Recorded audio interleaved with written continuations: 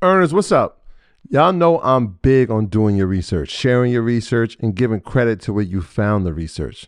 But I always get asked the same question. Where do I start with the research? And the answer is easy. It's our sponsor, Yahoo Finance. Whether I'm tracking the daily movement of my favorite companies, doing technical analysis with their easy-to-use charting platform, or checking balance sheets, Yahoo Finance makes something very complex simplified. For more than 25 years, Yahoo Finance has been the brand behind every great investor. Whether you're a seasoned investor or you're looking for extra guidance, Yahoo Finance gives you all the tools and data you need in one place. They're the #1 finance destination, producing a holistic look at the financial news cycle, including breaking news, original editorial perspectives, analyst ratings, independent research, customizable charts, and so much more. You could actually securely link your brokerage accounts for a unified view of your wealth, including your 401k and other investments. A comprehensive perspective is what sets apart great investors, and it's how Yahoo Finance ensures you have the insight to look at your wealth in its entirety. With a community of over 90 million users each month, the real strength is helping you on your way to financial success. For comprehensive financial news and analysis, visit the brand behind every great investor, yahoofinance.com. The #1 financial destination. That's yahoofinance.com. You heard me, yahoofinance.com. Don't wait, don't hesitate. I use it. You should go over there and start using it now.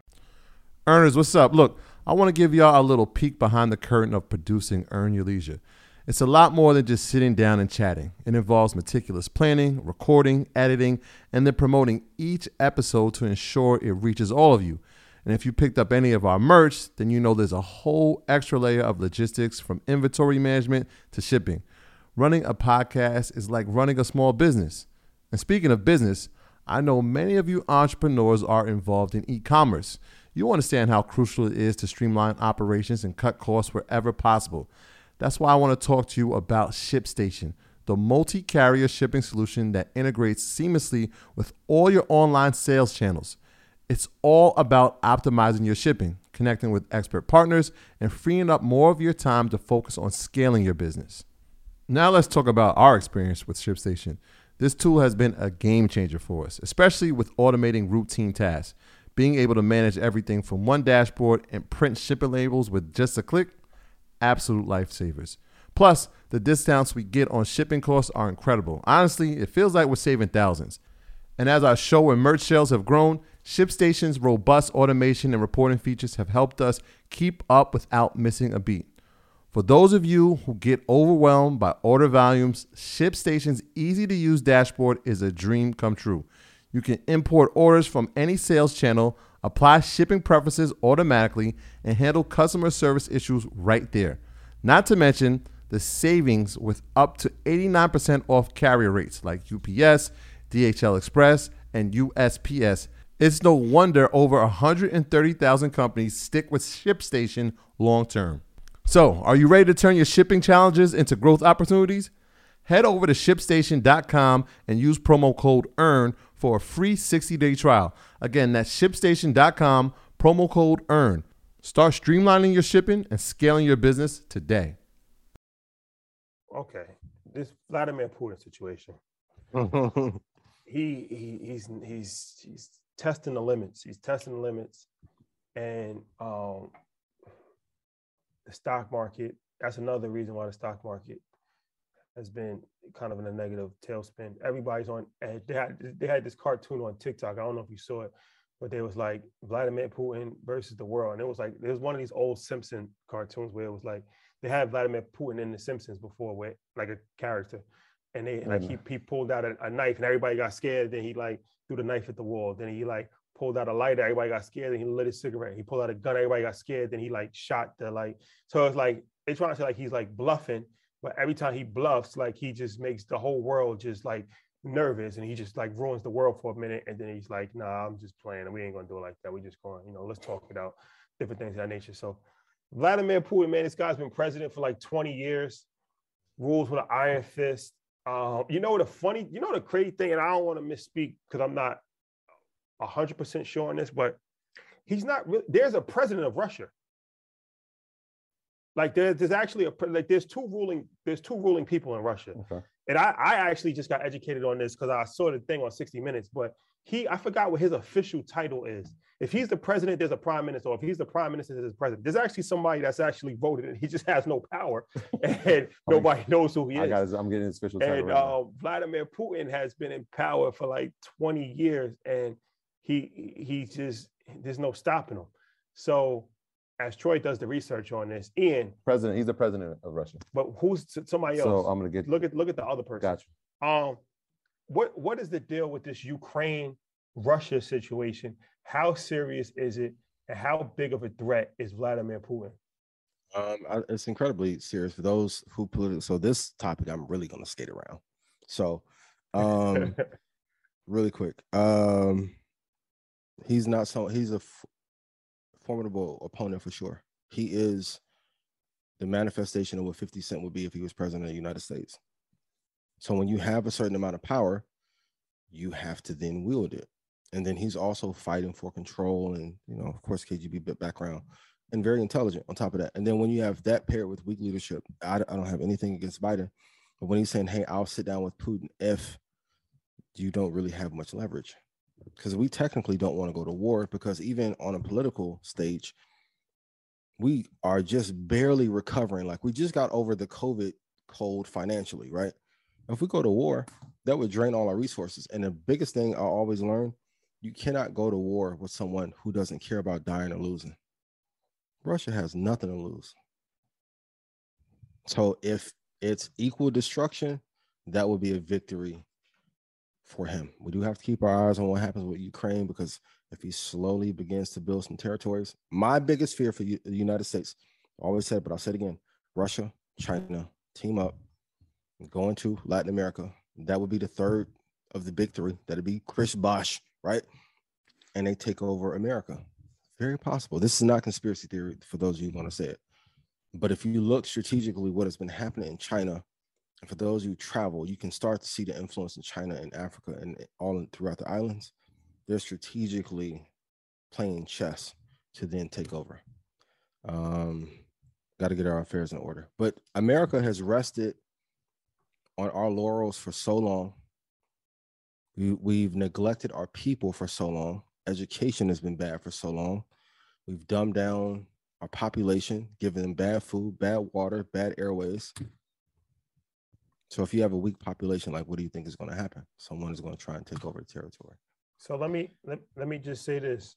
Okay. You want me to just give you the thing first? I'm gonna do it. All right. So Vladimir Putin, he is the president of Russia, and he's appointed by popular vote. It's a vote, but he's not the head of the government. The head of the government is actually the prime minister. The prime minister's name, I'm probably gonna mispronounce his name. Go for it. Mikhail Mishustin. Mishustin? Mikhail Mishustin. So he's the prime minister. Yeah. He's ahead of the government. Yeah. Now, this is where it gets interesting. So there's a cabinet, who the leader of the cabinet is the prime minister. That's Vladimir. No, that's Mishustin. That's Mishustin. Yeah. Who appoints the prime minister? The president. The president. Yeah. So, but so this is the illest part. So prior to being the president, he was the prime minister. He's done both roles, back and forth. And now he's the president and is assigned the prime minister. Yes. So it's an interesting. So I just found that out recently, where he technically he's not the head of the government. He's the head of state, which is a little confusing to America, because our head of state is the president, who's also the head of the government. But he is technically not the head of the government. He is the head of the state, but obviously he's the appointer. He's the appointer of the head of the government, right, which makes him the head of the government. Right. Yep.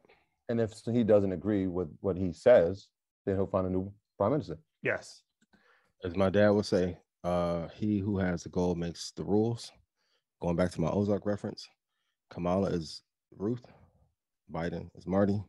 When you have to go to Mexico and see the family, it's about who is willing to go to war. And for those of you who grew up in the environment, a lot of it comes down to heart, money, and firepower. Who has more? That's it.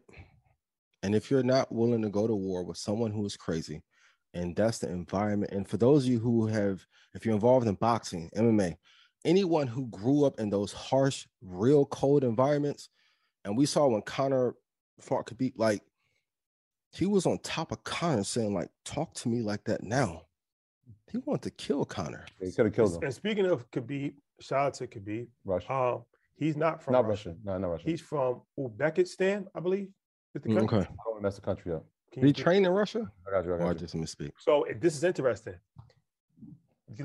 Let's get the exact title of his country. But his country is under the control of Russia. Got you. Okay. So that's what people don't fully understand either, is that during the Soviet Union, all of those countries was under the Russian. Huh? He's Russian. But look, no, but I know the country. I'm just saying his nationality is Russian, but I get the country. But that's what I'm saying. His nationality is really not Russian because he's not from Russia. Same way we're technically not. It's like saying Puerto Rican, their nationality is American. Yeah. Because they're American territory. Mm-hmm. So his country is a country, but they're not independent. They're under the Russian flag. So during the days of the Soviet Union, there was all of those countries in Eastern Europe was all under the Soviet Union flag.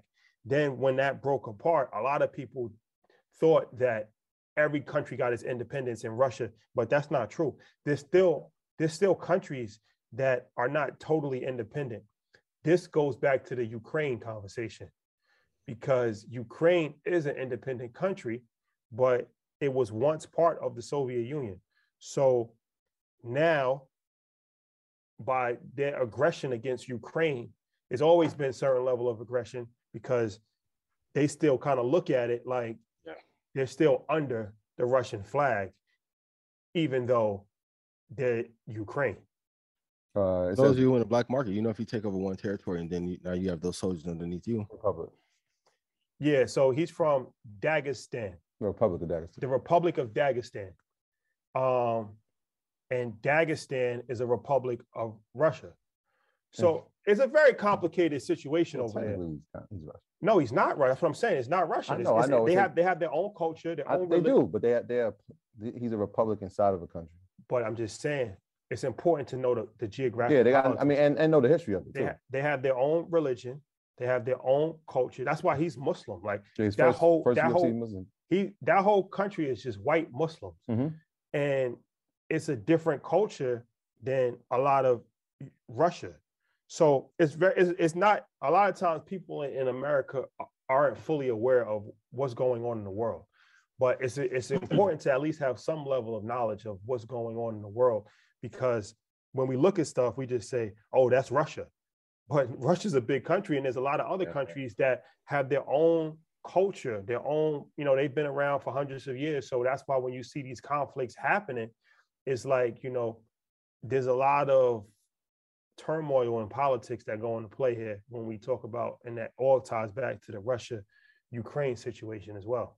Yeah, and national resources, all that stuff goes into play. Mm-hmm.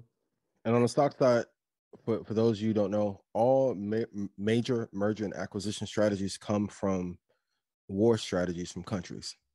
So this is why we're hammering this point home. Like, go study the top 5 wars, going back to that top 5, and see what they did to win. You're going to see a lot of similarities in Apple, Microsoft, Google, because these are effectively government bodies. Like, Apple is worth more than some countries. So even going back to Microsoft, and you can debate whether Bill Gates is good or evil, right? So at the time, for those of you who don't know, Netscape was like the first internet browser, amazing. Access to World Wide Web, for those of us who are old enough to remember that was a thing. Microsoft was an old operating system, was not cool. They had Spyglass, a company that made a browser for them. They licensed it from them. And this is a good point. Always get your money up front. So if you get screwed on the back end, you have something there. So they went into a royalty agreement with Spyglass and said, for every person that uses Internet Explorer, you're going to get a royalty. Great. They built the thing. What did they do? They made it free in their operating system and scourged the earth. So they screwed Spyglass, put them out of business, tore apart Netscape, and became bigger Same with the Jamie Dimon saying, hey, we don't like Bitcoin. But the people with the biggest bag are going to adjust and find a way to be pirates of that. If you go study history, you will be able to see the strategy way ahead of time. And that's why for those of you that love crypto and you've been in early, when you see people in the mainstream start talking about it and try to act like they're thought leaders, I understand why you guys get pissed, because they're doing this pirate strategy. I get it. Defend your territory at all costs. But if you go study the wars, you will know who the big players are going to be and who's going to emerge victorious. My graduates from my school being Forbes, bag drop. Bag drop. A mic drop. Bag drop. Bag drop.